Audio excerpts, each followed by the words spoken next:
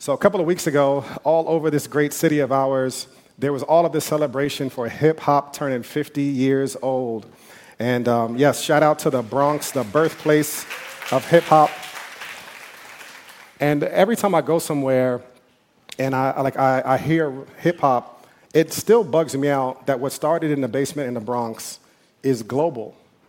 This is not a humble brag or anything, but my wife and I celebrated our 10-year anniversary, and we went to Greece. And we were chilling one night at a restaurant, looking at a view of this ancient remains of the Parthenon, and we were listening to Jadakiss. And I was like, yo, we made it, son. We really made it. It's crazy how far hip-hop has gone. Now, I'm a little froggy today. I'm wearing a blazer, so I felt like I'll just say something that some people will find controversial. Other people just know it's the truth. Today's hip-hop just is not like 90s hip-hop. It's not. Thank you.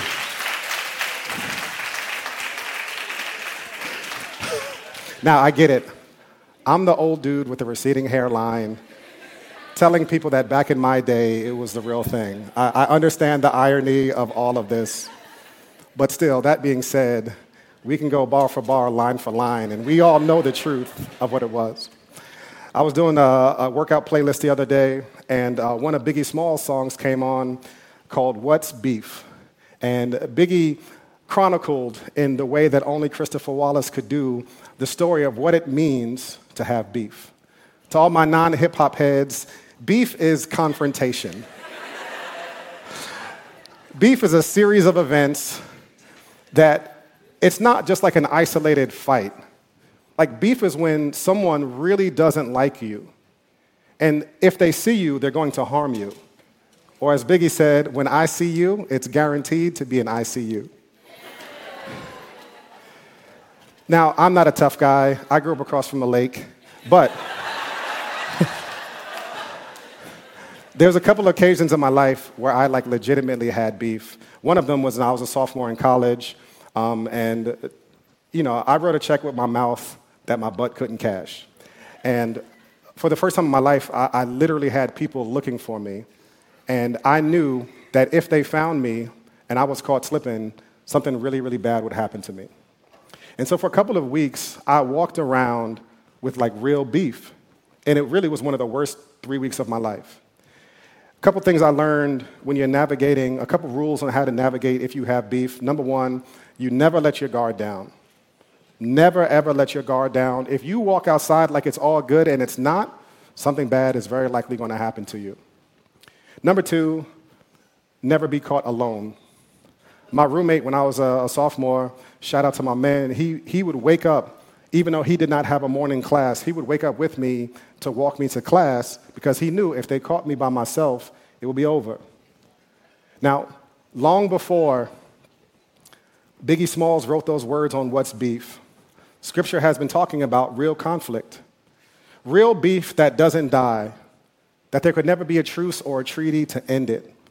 But the beef that Paul is talking about in Scripture that we're going to look at today is not beef with another person. It's not beef with flesh and blood. It's not beef with a person you can see. It's spiritual. But even though it's spiritual, it's real. It's enduring. It's passionate. There couldn't be no neutral in the situation.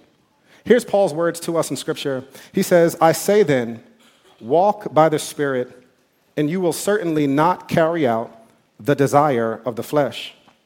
For the flesh desires what is against the Spirit, and the Spirit desires what is against the flesh. These are in conflict with each other, so that you do not do what you want.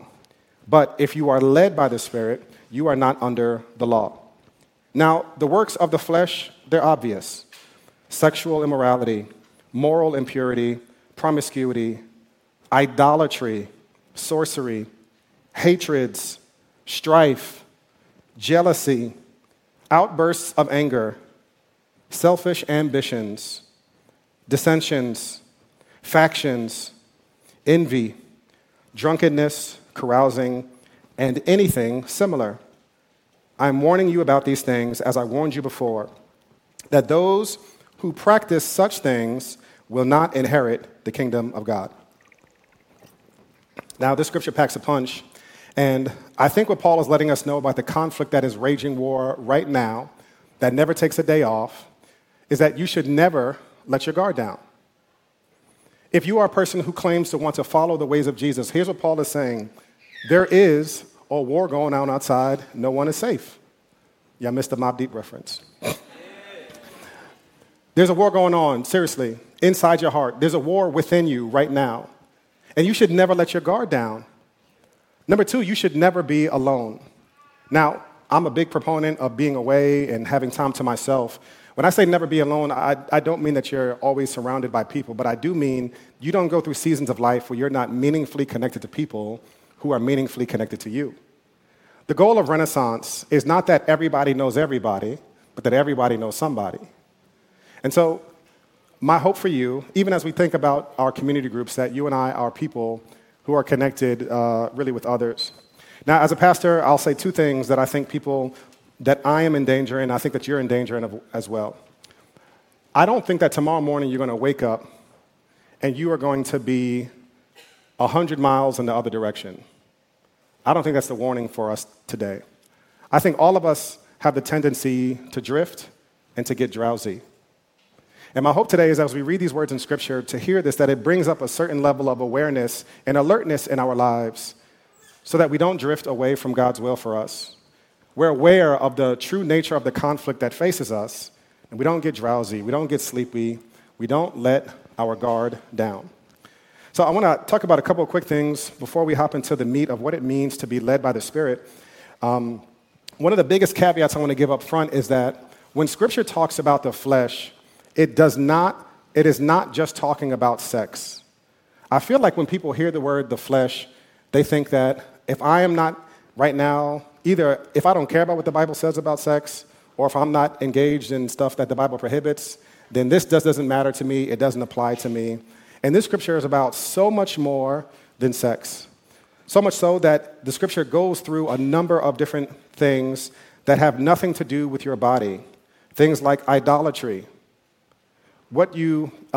things like jealousy, envy, selfish ambition, right? This has nothing to do with what we do physically in our lives, but it is that much a warning for our lives. Now, when we talk about the flesh and we talk about these things, we're not saying that you will be as bad as humanly possible. We're not saying that. But all of us have the tendency to drift away from God's will, specifically because we live in the flesh. You and I have desires that go against the desires of God in our lives. And Paul says, for those who practice these things, for those people who give their lives over towards these things, they will not inherit the kingdom of God. Now, that's a very strong phrase that Paul uses. And it's not that one day you can earn it and the next day you lose it. The next day you did a better job and the next day you lose it. He's not talking about it in those terms. He's talking about people who their lives show that they were not under the control of the Holy Spirit. It's one thing to struggle, and that, Lord knows, we all struggle in a variety of different ways. All of us know what it feels like to disappoint ourselves, to live contrary to what we hope for in our lives. But what Paul is talking about here in the scripture are not people who are struggling, but people who have given their lives over towards this, and that their lives show what they are actually all about. And so Paul gives us this warning that our flesh is in conflict with the Spirit. And I want to break it down for y'all just real quick. One of the best examples that I know to be true in my life, this might not apply to y'all. Y'all might be more spiritual than I am, where I see this conflict, I see this war happening every single time, and it's forgiveness.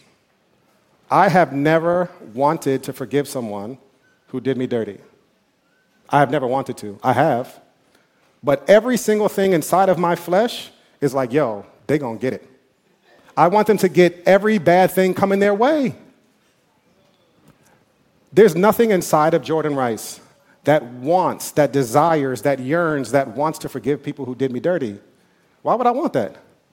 But yet Scripture calls us, Jesus tells us that we should forgive, and that to not forgive, not just let them back in your life, not just give them a blank check to do the same thing over and over again, but to release the anger, the hatred, the debt that we feel that they owe us. It frees us. Now, I have to trust in those moments that I need to follow what Jesus is telling me, even though it goes against what would feel absolutely amazing. It would feel amazing to daydream about their downfall. And I do it sometimes. So when we talk about the flesh warring against the spirit, it's talking about allowing Jesus to lead you against the inclinations of your life. And that takes a whole lot of trust. So how do we actually do this? I was thinking about it in the sense of it's almost like walking through a minefield in life. But Paul gives us a scripture that I want us to unpack a little bit. Verse 16, this is going to be what we spend the majority of the rest of our time talking about what it means to be led by the Spirit. And first thing and foremost, for those of you who don't know where you are in your faith, I think the first step to be led by the Spirit is to ask and to invite Jesus into your heart for real. To allow him to be Lord in your life. Not just the Lord of your lips, but the Lord of your life. And Jesus promises us to give us the Holy Spirit to lead us if we do that. So how do you walk a life that is led by the Spirit? What does that even mean? Verse 16, Paul says this, I say then, walk by the Spirit, and you will certainly not carry out the desire of the flesh. Paul presents two ways of living. You can walk by the Spirit, or you and I could carry out the desires of our flesh. And I love even that image of carry out. In some ways, NFL season is coming. I've been a closeted Jets fan for the last number of years, but I'm back. I'm back proudly to claim my allegiance to the Jets, the best team in New York. And I think about it. I think about it almost like a running back that gets the ball, right? They carry out. They have like an assignment. They have a goal. They have an end zone that they're running at, and they're trying to carry the ball down the field. You will always have opportunities to have the ball passed to you. You will want to go in that direction. But if we walk in the Spirit, we will not carry out the desires of our flesh. So what does it mean for you to walk by the Spirit? Does it mean that you get your Bible and get your Bible app open and you're walking like this with the Bible right in front of your eyes? No. I do think it means a number of things, but I want to simplify it down to the three things that I think are the most helpful, how I understood it, what it means to walk by the Spirit. First and foremost, I think we need to discover God's view on a matter. If we're going to be people who are walking by the Spirit, we need to know what God says about things. And there's so many things in life that are just challenging to understand. In Scripture, this is one of the concepts of discernment. To discern means to distinguish, to separate out by diligent search, to examine. To discover God's view in a matter means that you and I are hearing from God what you should be doing, and then allowing those words, not your intuitions, not your desires, to direct the steps that you're taking. So, for me, obviously sometimes Scripture speaks clearly about something, but many times there's complex situations that there's not one specific verse on what you should do with your life. And you and I need to wrestle with Scripture in community of people about what it means to follow God's will for our lives. But I want to say three things about discernment. What qualifies as something that we need to really seek to discover God's will on? It's first and foremost when all options in front of you seem to be good. If one is good and one is bad, if one feels good but is not good, then we can exclude that pretty easily. So first and foremost, in order for you to really ask yourself those hard questions like, Lord, what is your will? We first need to be honest with ourselves that both of the options or all of the options on the table are actually good. Number two, it has to be a choice of some significance. Sometimes, being a pastor, I feel like I can say this with a good deal of authority. Sometimes people who follow Jesus just be deep for no reason. Seriously, for no reason. There's a theology in Genesis 3, which I think is one of the most important theologies for you to get. It's this. Genesis 3, God created Adam and Eve. He put them in the Garden of Eden, and he tells them, you are free to eat from any tree in the garden except for this one. What God does in the early pages of Scripture is this. He gives us boundaries and freedom. There are boundaries that God has over our lives that you may or may not agree with them, understand them. Certainly Adam and Eve didn't understand them. And God calls all of us who would follow him to submit to the boundaries he has placed over our lives. But God also gives us freedom, which means the answer to a lot of your questions is, well, what do you want to do? There's a lot of people struggling with a lot of indecision right now. It might be about a job, and you don't know which job to take, and you're waiting for clarity from the Lord, and I don't think you'll ever get clarity. Seriously, this might sound spectacularly unspiritual, but I think what God is saying is, well, which one do you want to do? Do that. Let me mess y'all up a little bit more, or a lot more. For those of you in search of your soulmate,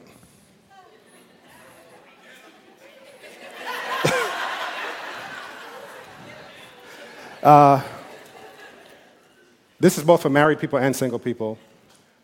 There is no such thing as a soulmate. You will never find that in even a reference in the pages of Scripture. Now, in terms of selecting someone who you want to be in covenantal love with for the rest of your life, they do need to fit a certain number of criteria. There are some boundaries. Scripture, one of those is you should be equally yoked. You should, if you're following Jesus, I've never seen it work where someone who's following Jesus marries someone who's not following Jesus and they follow Jesus better. It always leads to a detraction from their walk. That being said, there's probably 10,000 people that follow Jesus that are in your age range and live in your neighborhood or would move to your neighborhood that you could be with. And I think from there, you can choose. Who do you want to be in covenantal relationship with?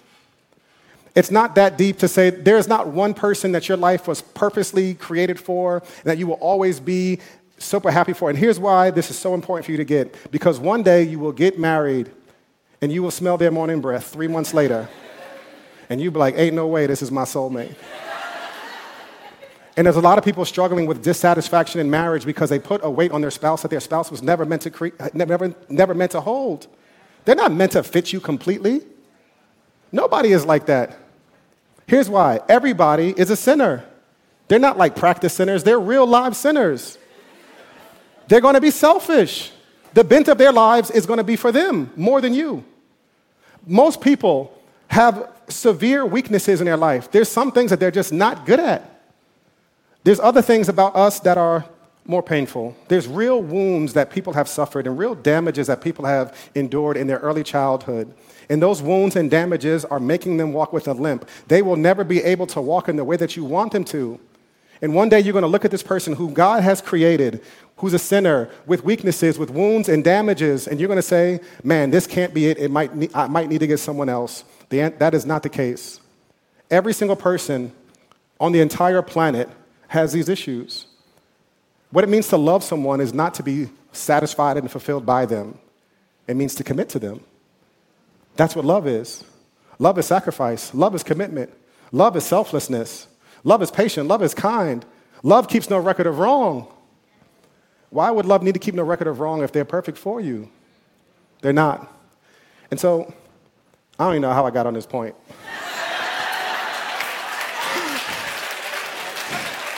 Oh, yes. You're free to choose either one. You're free to choose.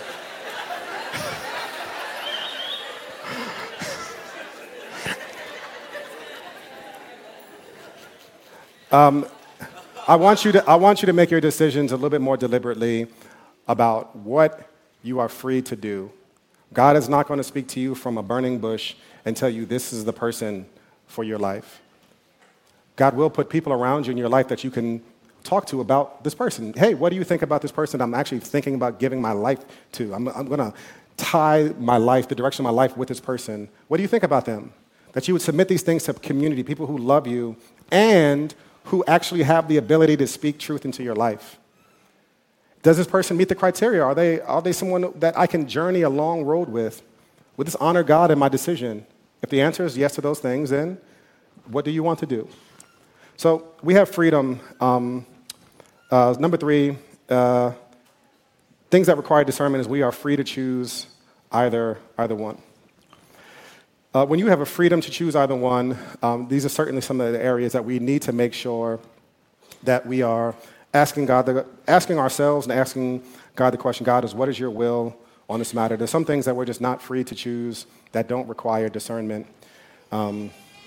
My kids this past week went to summer camp, And one of my kids woke up one morning and said, "Daddy, I'm not going to camp." And I was like, "We liquidated your college account for you to have this summer camp experience, so you're going to go and you're going to love it," basically. He was not free to choose and did not need to discover what our will was on that matter.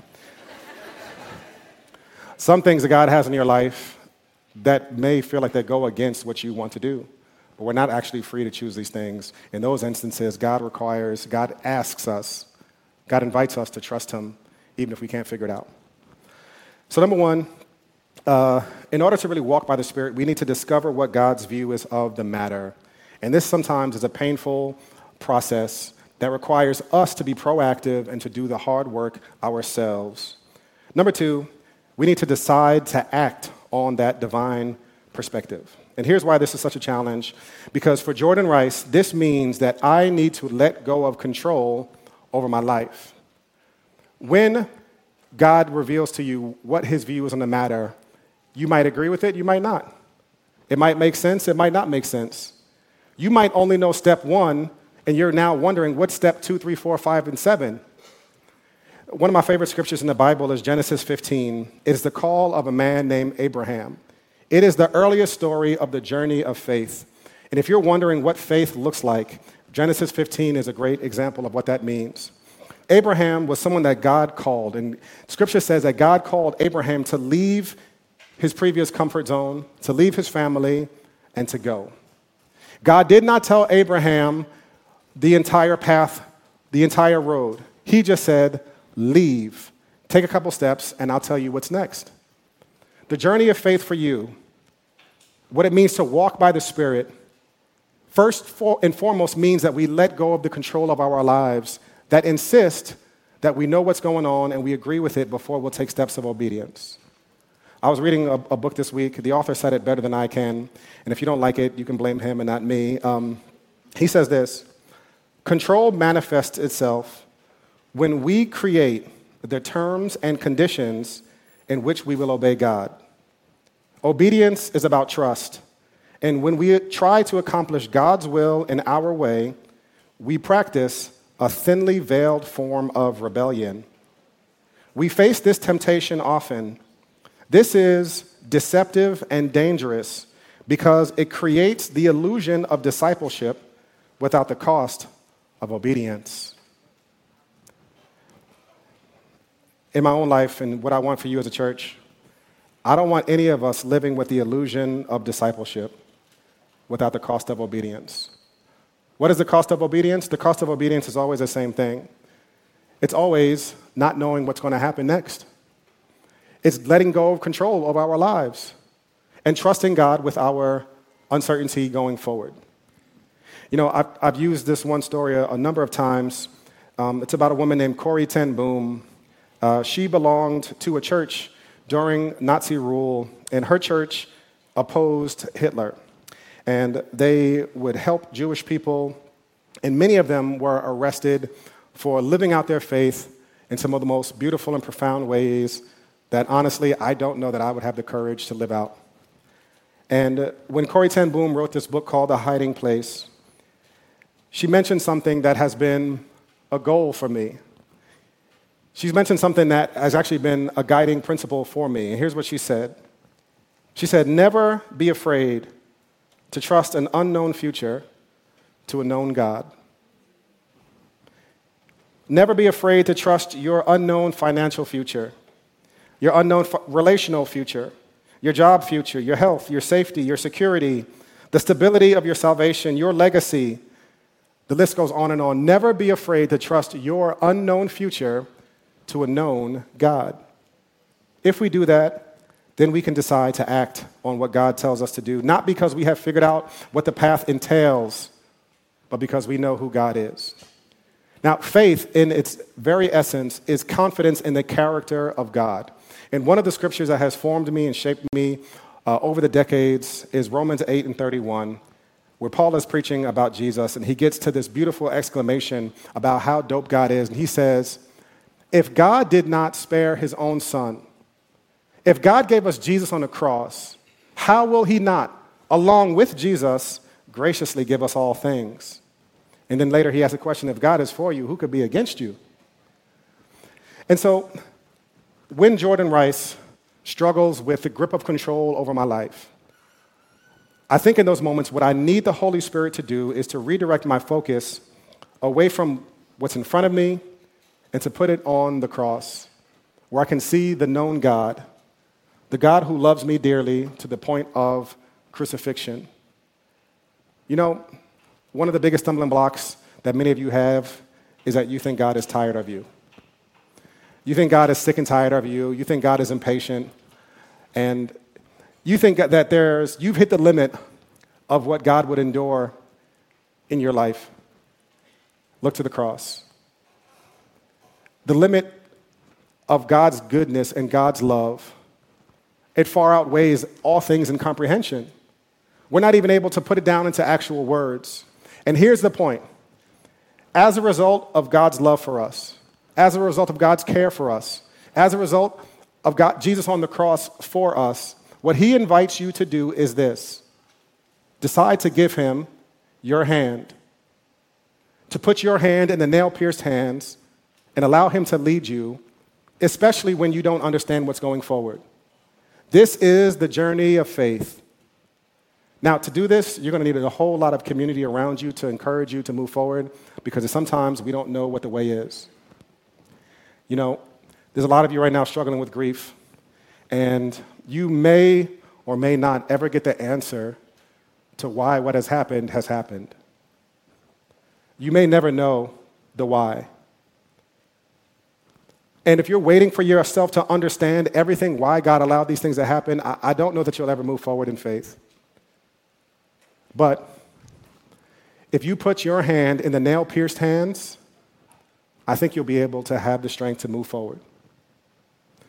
So no matter where you find yourself today, whether it's grief, whether it's indecision, whether it's just inconsistency in your life, the goal for all of us is that we would put our hand in his nail-pierced hands and we would decide to follow him wherever he takes us. Now, Jesus is like that friend you have that you have no idea what he's about to do. You can't pin him down, but there is no shortcut to the journey of faith. At some point, you are going to have to put your faith in the Master's hands and allow him to lead you. And that's what it means to be led by the Spirit, to walk by the Spirit. The Spirit is always going to point us back to Jesus, back to trust, back to faith, back to obedience. And we have to decide that we are willing to let Jesus lead us. Last point is we have to depend on the Holy Spirit to empower our obedience. Number one, we need to discover God's will on the matter, God's views on our matters. Number two, we need to decide to lay down our control and to act on God's divine perspective. And number three, we need to depend on the Holy Spirit to empower our obedience. Now, where Christianity differs from every world religion is this. It is not a manual for what you need to do. But Christianity is a living, breathing religion where Jesus promises us the Holy Spirit, that the Holy Spirit will lead us and guide us and empower us and give us strength and direct us and redirect us. Jesus tells his disciples that it is better for you that I go away, because when I go away, you will have the blessed and promised Holy Spirit. You will have God who is with us living on the inside of you. And so this past week, I've been thinking about it a lot. There's one scripture that comes to mind. Philippians 2:13, it says this, and this is a profound scripture for you to get. For it is God who is working in you, listen to this, y'all, both to will and to work according to his good purpose. What Paul does in the description of Philippians is he takes away any credit that you would give for yourself about how good of a person or good of a Christian you are or aren't. He says it is God inside of you that gives you the will, the desire to follow him. And it's also God who gives us the power to do that. And so there are many things that you and I will face this week, many things that you and I will face this month in which we will need the Holy Spirit to empower us to move in that direction. It's not going to be just your willpower. And so for me, this past week, I was thinking about it. I think what it just takes in very practical terms is it means awareness and humility. It means awareness that I'm not meant to lead my own life. And it's the humility to invite the Holy Spirit into my moment and to say, Holy Spirit, I need you to make me over. I need you to make me stronger. I need you to make me bold in this situation. I need you to give me courage. I need you to give me grace. I need you to make me able to forgive this person. Holy Spirit, I need you to do these things in my life, because if not, I will go in the opposite direction. That's Jesus calling, so I'll wrap it up.